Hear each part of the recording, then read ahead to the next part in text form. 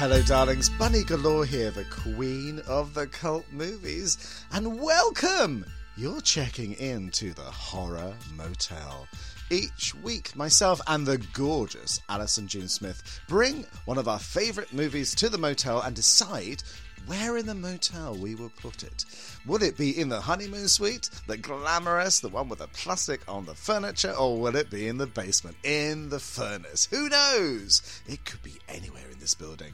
And once again, I'm joined by my gorgeous co-host, Alison. Hi, Alison. Hi, Bunny. I am delighted to be with you yet again discussing the trash movies that we are all in love with.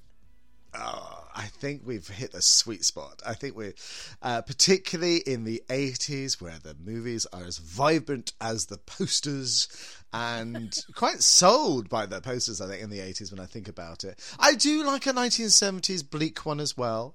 And some of the 90s going into the Scream territory, you know. But I think my favourite probably is with the 80s, which is where our movie for this week comes from.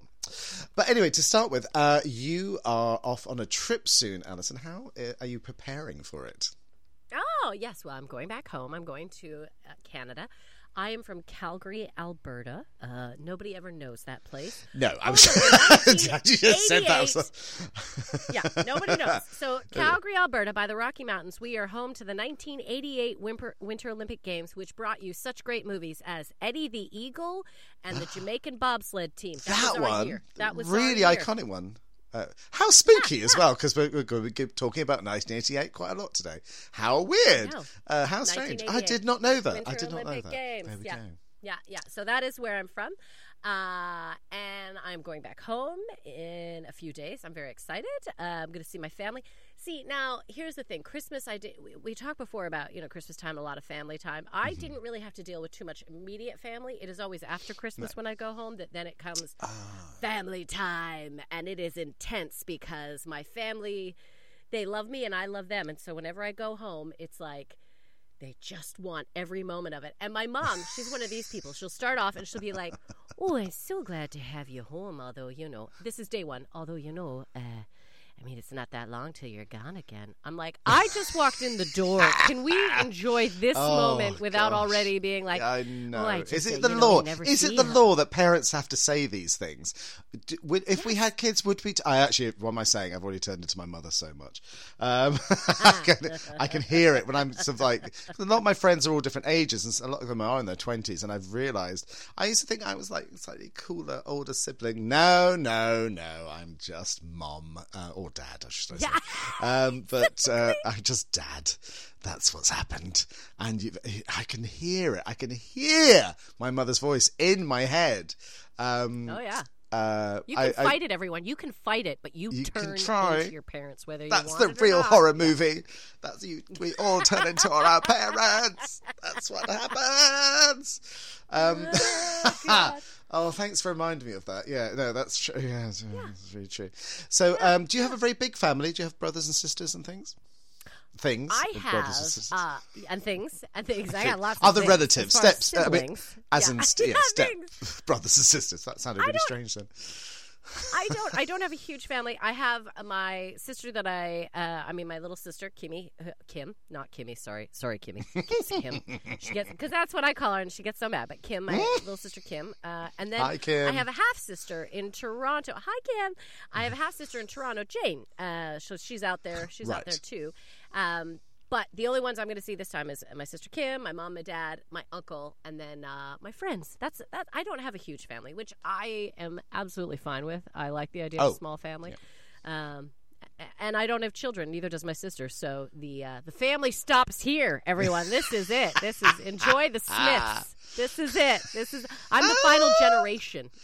We are the final generation. Yes. I'm an only child, if you can't tell, gentle listeners. But my father was actually married before. I discovered this when I became an adult, that my father had been married just before he died. He died when I was 21, and I think I just about found out that he'd been married before.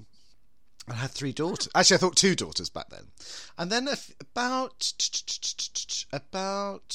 15 years ago or so, no, probably more actually, 20 years ago, I was doing a show, a Christmas show, a pantomime in a place called Gravesend, and because my name is on the poster, that's as in my real name. They saw the poster and they sort of contacted me because it's a quite unique spelling of my surname, and it turned out I was three sisters. That was a shock, but I got to meet them. The weird bit was that they're actually they're very lovely, but I suppose in my head I thought they were going to be the same age as me. So at that point I was 30ish and they were 50ish. So the age I am now, and it was so strange to meet them because I was like, oh, I always presumed they were children when that marriage. I think it was a wartime marriage, perhaps. Yeah. And because my father was much older, he was in his 70s when he died, so I had older parents. And makes sense now because it was a second marriage, but which I think it was so weird because I think at school I was the only person, me and my best friend, had a mother and father. Everybody else's parents were divorced in the 80s. Well, there was a big divorce movement. Yeah, it was like, I remember literally being in, I think it was about primary school, like late primary school, so like grade 6, elementary school, as we would say in Canada, and around grade 6, and it was just like all of a sudden everyone's parents got divorced. So strange. It was like the whole world went, we don't buy into this whole marriage sham anymore, and it was just a movement. So my parents stayed together, although sometimes I was like, I don't know if that was the best thing for the two of you. But anyway. But I'm not convinced my parents would have stayed together any longer if he hadn't passed away. They were quite a fiery couple. My father was very charismatic. He wasn't a performer, but I can see where I get it from. My mother is very glamorous, which I can see where Bunny Galore comes from, and very strong. I don't believe a strong mother makes you gay. I think a strong mother makes you a drag queen. And a strong, glamorous mother makes you a drag queen. I have never thought of that before. Oh, this is better than therapy, Alison. It really is. I was going to say we're having moments. It's real moments. It only took episode 3 for the deep, dark down stuff to come out, everyone. Yeah. Delving deeply. So I hope you have. Oh God, I'm literally going to have to lie down after this. I hope you have. So you're not working in Canada. By the way, I've always wanted to go to Canada. It's just the most. And I think Canada's Drag Race has reinforced this even more lately because I'm seeing more of it. I think more sort of Canadian performers that makes you go, oh. Not that you've seen the countryside in that. Obviously, it's all in the studio, but it could be anywhere. But artist-wise, you kind of we gave you Brooklyn cool. Heights, everyone. Brooklyn Heights, the most beautiful drag queen on the planet. Jim, I love Jimbo for season 1 so much, and Jimbo was so fun. He's so fun. I love him so much. It just and I thought it was just going to be me. When the first episode, I was like, oh, wow, you're my favourite because you're different and you're not the very glamorous norm that you have, runway-type glamorous that you have on Drag Race. But you're an original. You're like going back to the original seasons of the US version. Then it turns out the rest of the world loves him too. So there we go. And what's interesting, I love that you like... Yeah, I love that you love Jimbo, though, because that kind of ties in nicely to some of the stuff that I talked to you this week. Oh, my goodness. Jimbo, in my opinion, as far as he was the most clowny, drag queen that we have seen in a long time, right? Yeah, Jimbo really took a humorous and creative approach and almost like a clown approach, I would say, more so than some of the other queens, and so that ties in nicely to. It really does. Well done. I love a segue. That's amazing. So it isn't Elvira, Mistress of the Dark, but it is still an incredible movie. It is Killer Klowns from Outer Space. It was a night like any other night. Then something happened.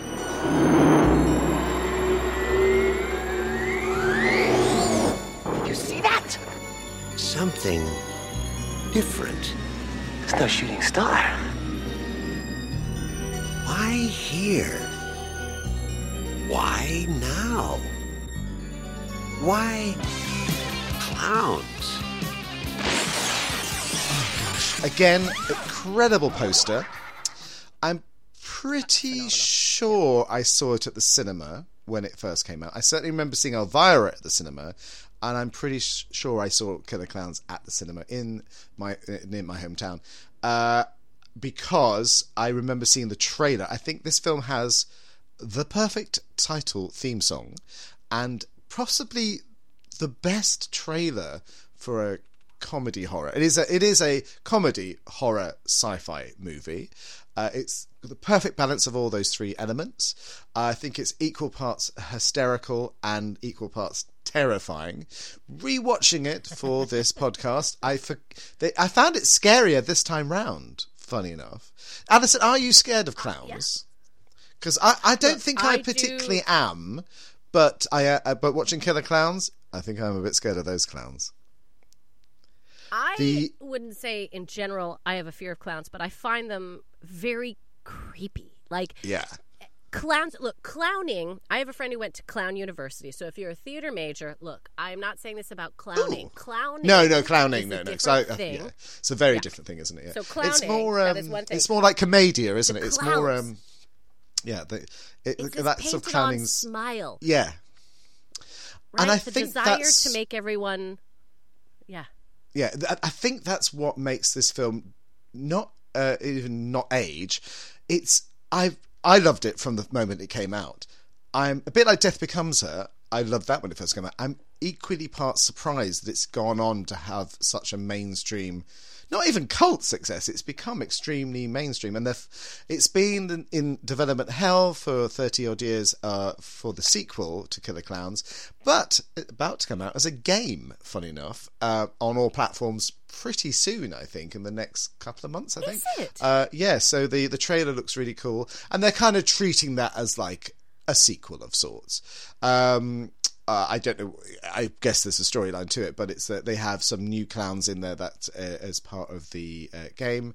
But apart from that, it's pretty on the nose. It looks pretty cool. So the movie came out in 1988. It has incredible title sequence, and it is by three brothers: Charles, Edward, and Stephen Chiotti. I hope I've spelled that right.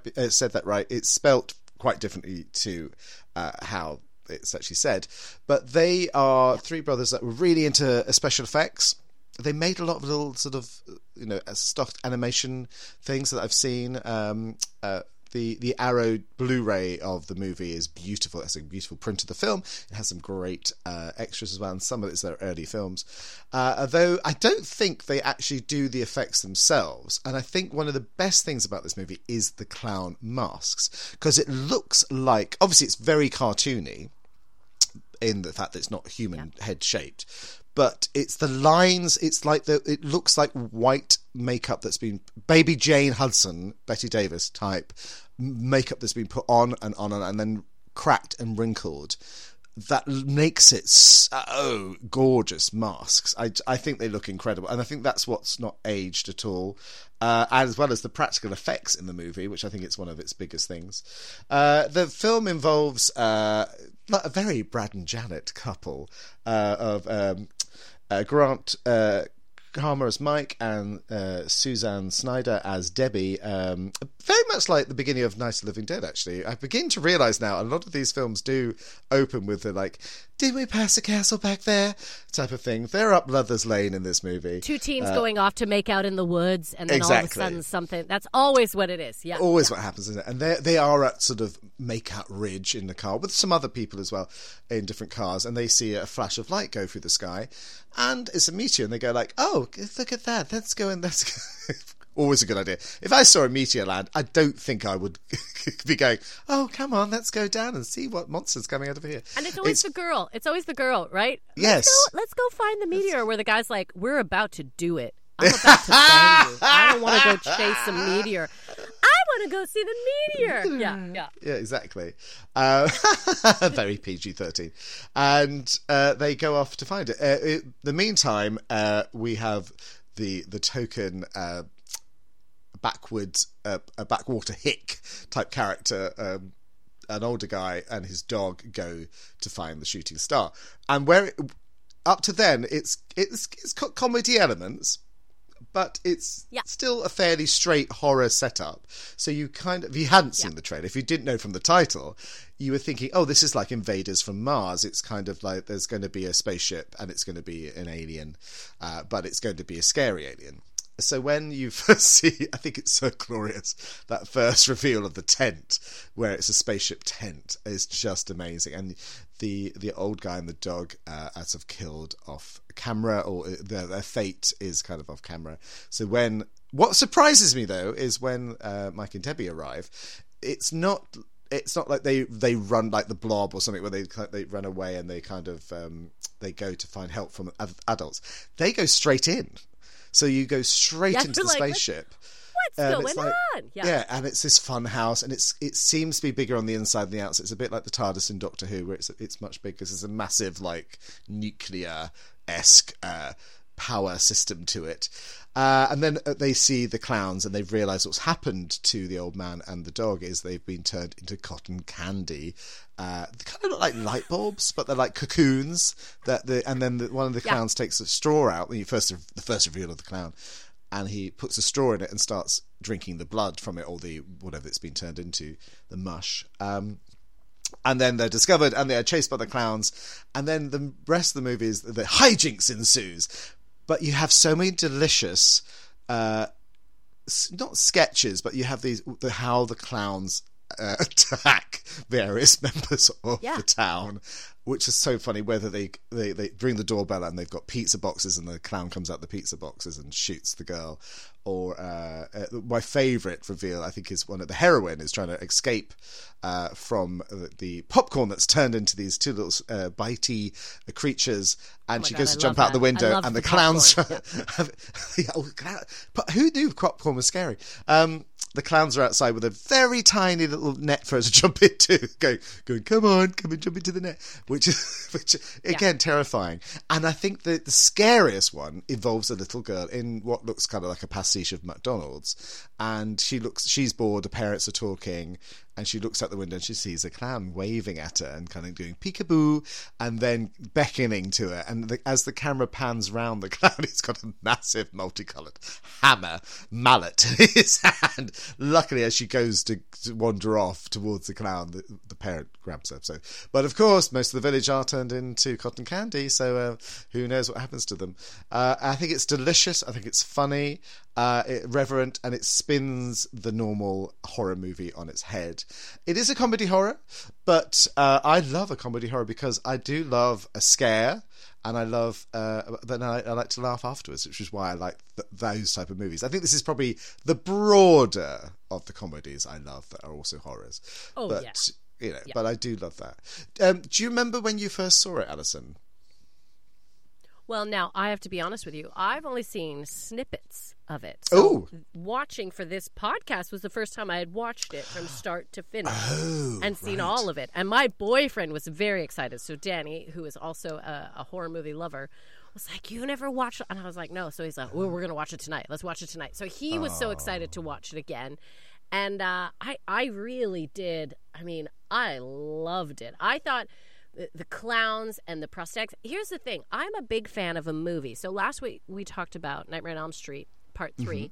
And this week we're looking at this. I think I love these movies so much because I have a real passion for prosthetics when effects were made by hand. I begin to realise the same. Well, remember why. Everything's practical in it, I think. There is some stop. I think there's the scene that apparently was the like not the sizzle pitch, but like the thing. I think at the starting point, the three brothers started with is the clown driving along by the car, and that stop animation. I think there's some scenes where it's a model and it's a stop, but mostly even then when the clown's next to him, it's kind of on an arm on the side of the that moves on the side of the car. I guess it's on a low loader, kind of being towed as well, but because it's really there.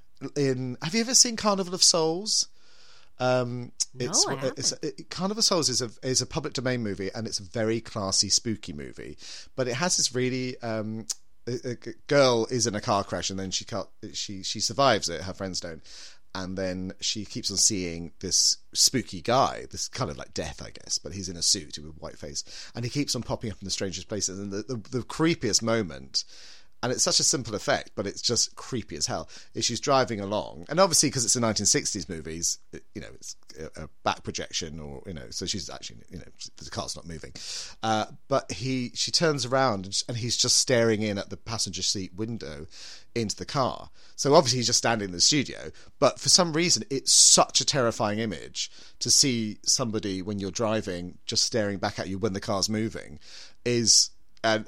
it kind of pastiches that. I don't know if that's intentional or not, but it's just something about someone coming along that's not in a vehicle next to the car and looking in. I think is a really creepy image. So I think that scene works, and that's the first thing shot. It kept on going wrong apparently while they were filming, and when the car crashes off the road, I think something had broken in the. They're going to do the stunt once. I think it kind of just slightly rolls down the hill rather than flies off the edge. But it kind of goes.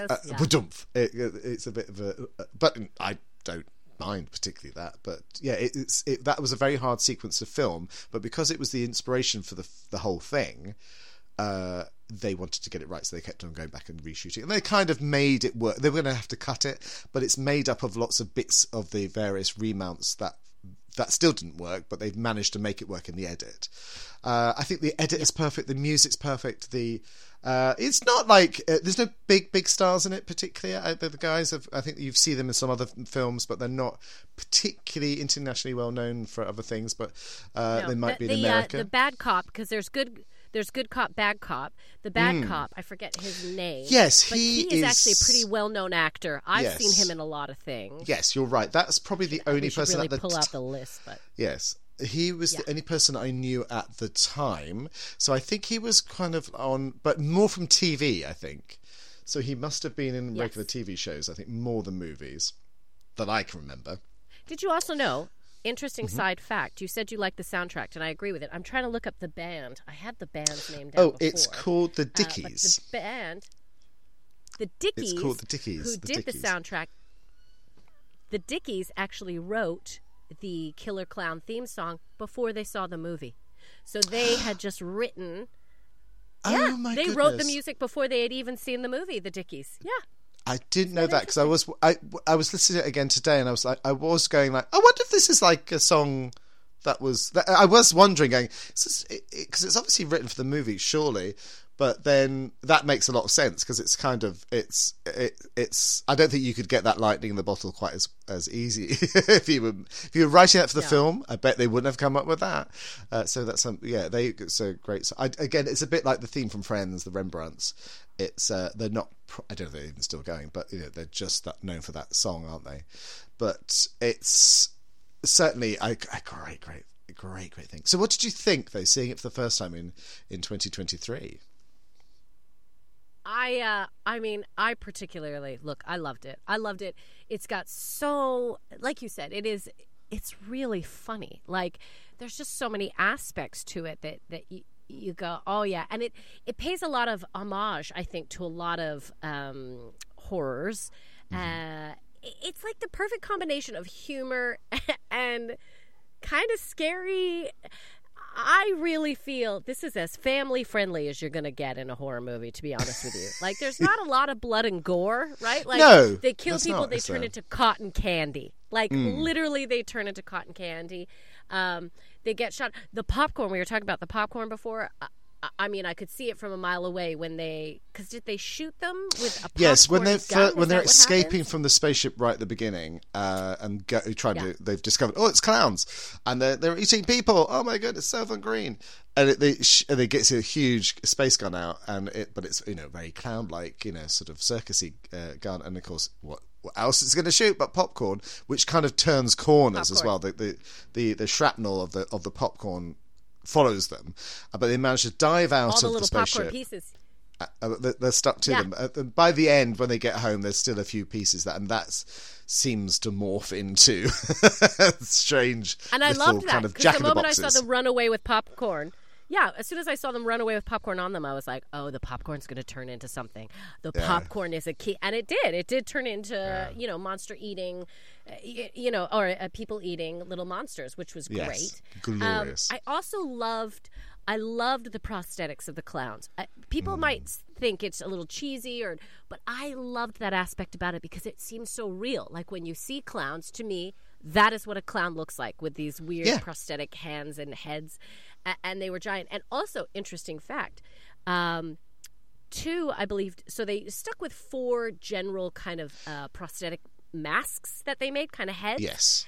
And 2 of them actually were recycled and used in, what is it, Ernest Goes, it was the scary Ernest, do you remember Ernest Goes to Camp and all the Ernest Goes, Ernest, yes. It might have been more of a North American thing, but I think it was like the scary Ernest I think Scared or something. I think it comes around, isn't that out around the same time as this film? Was that around the same time? So they reused 2 later? of the heads of the killer clowns in that movie again. So these were actually recycled and used again because they were trying to cut costs in a lot of these movies, which I thought was really interesting. So now I kind of want to watch that Ernest Scary movie just so I can be like, yes, there are the killer clowns. Like, yeah, which I thought was interesting. I think I remember that rings a bell, and I think I probably did see that, but back in the day.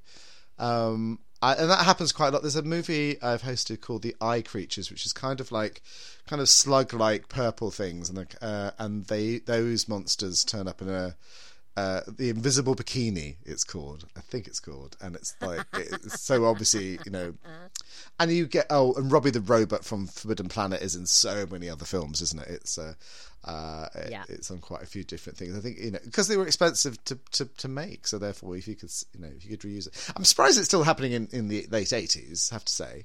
But I guess if it's probably it's a little in joke, perhaps. They were trying to keep their costs down. Look, horror movies didn't have the budget that a lot of other movies were given, so it was always about making do with what you had. And in fact, one of the brothers, did you know one of the brothers played Clownzilla, the big killer clown at the end? So one of the brothers, who was the writer, yes. They didn't even hire an actor for that. Yes, I'm they not sure which one. They use as many people. I think it's because that's the only sequence that they designed. I think that's the brothers that made that costume or made that set, the miniature set that he's on, because he's really huge. So he's on a kind of miniature set, sort of then glass shotted into the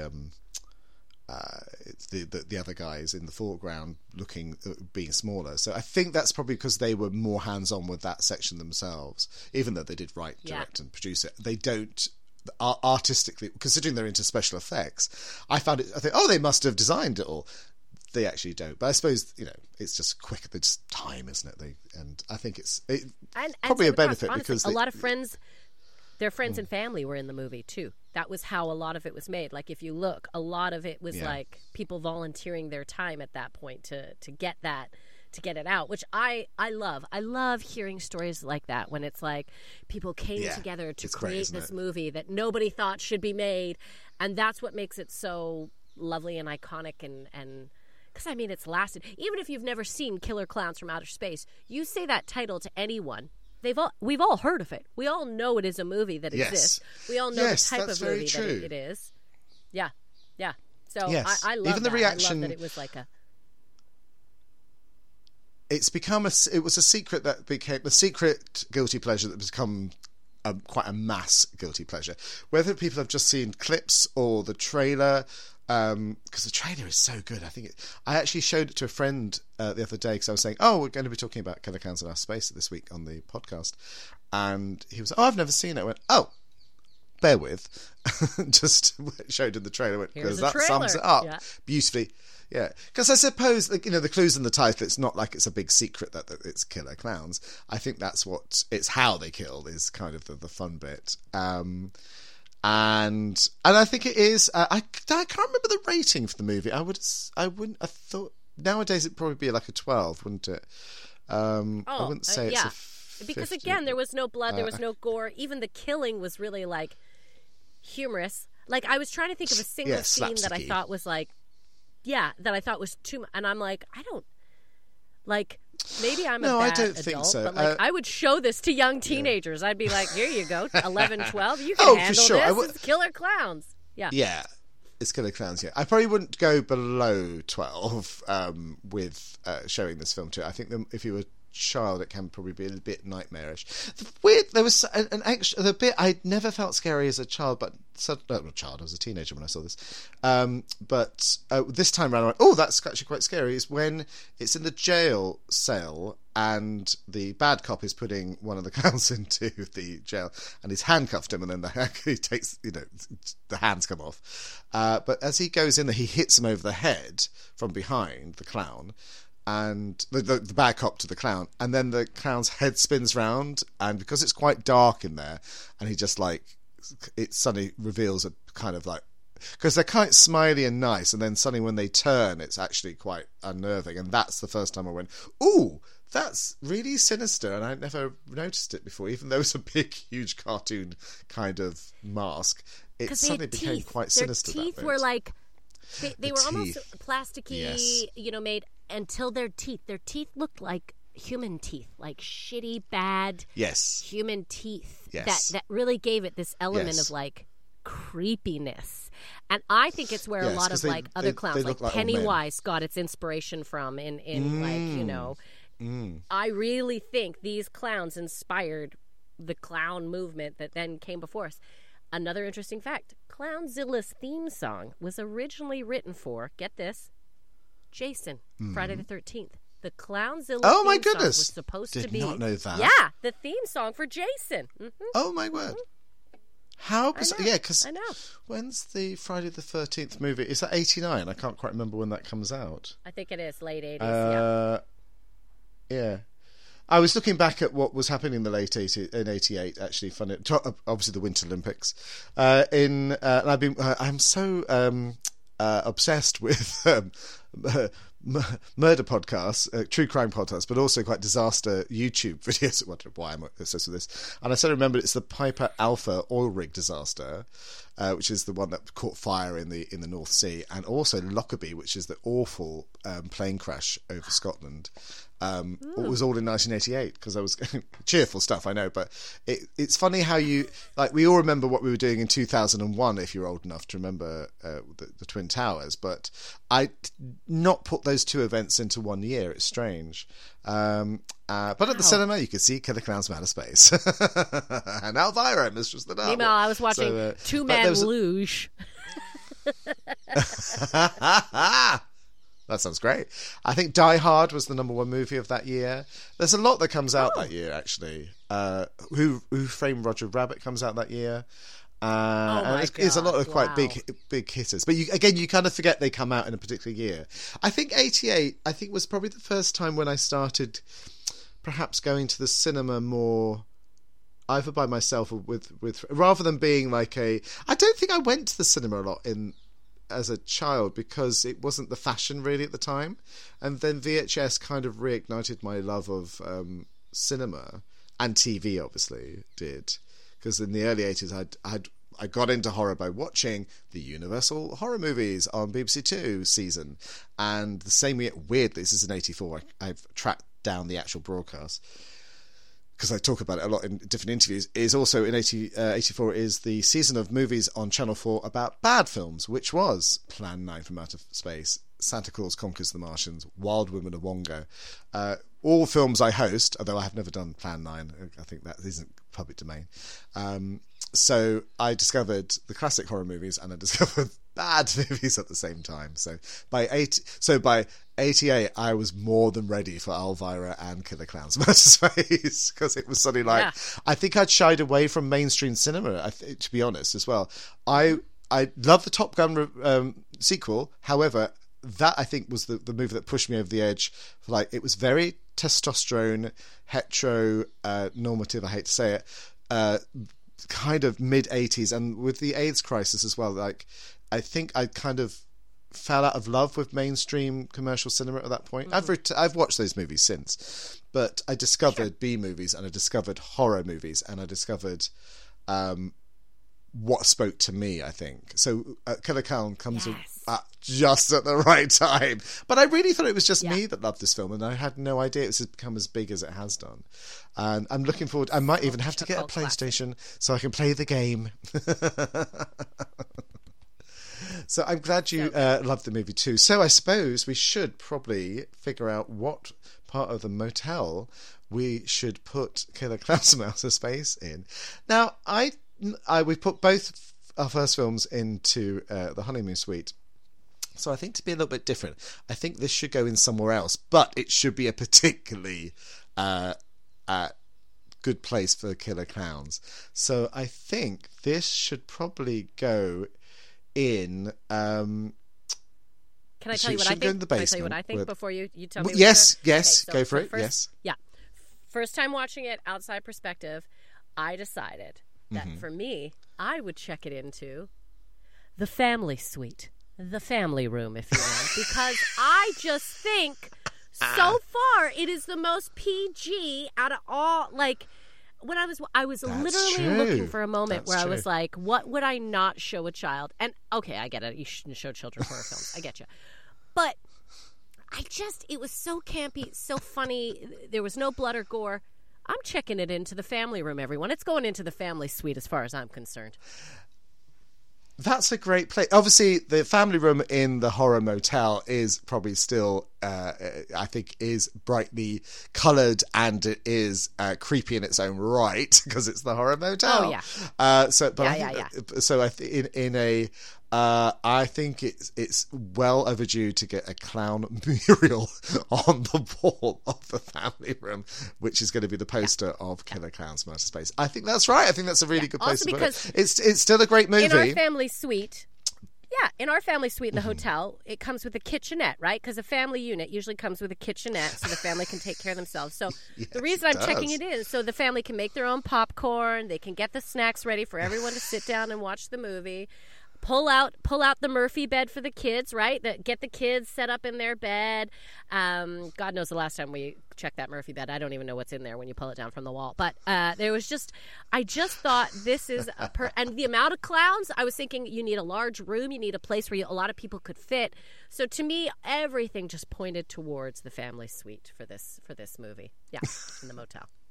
I agree. I really agree. I was trying to think of a room that would be kitschy and camp enough, and the family suite is it. I think that's a great idea.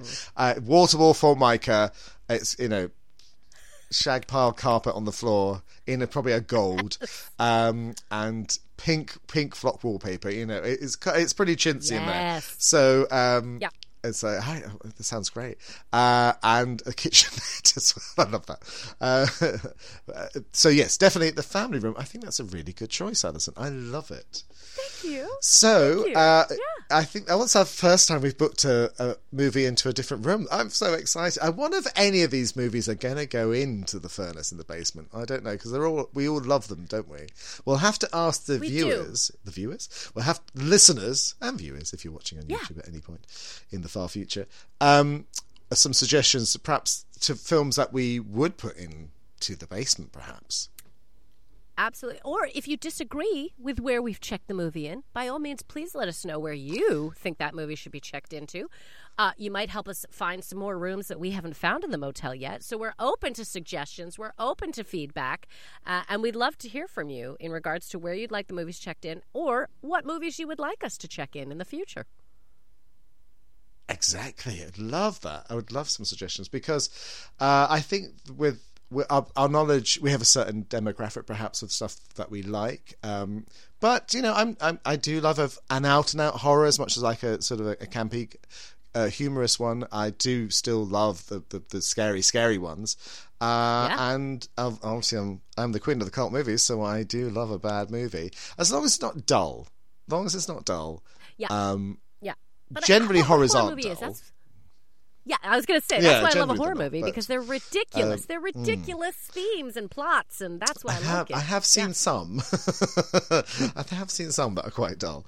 I love The Howling. I love The Howling. Oh, yeah. And I love that. But there is, I think it's Howling 2 Mystery. No.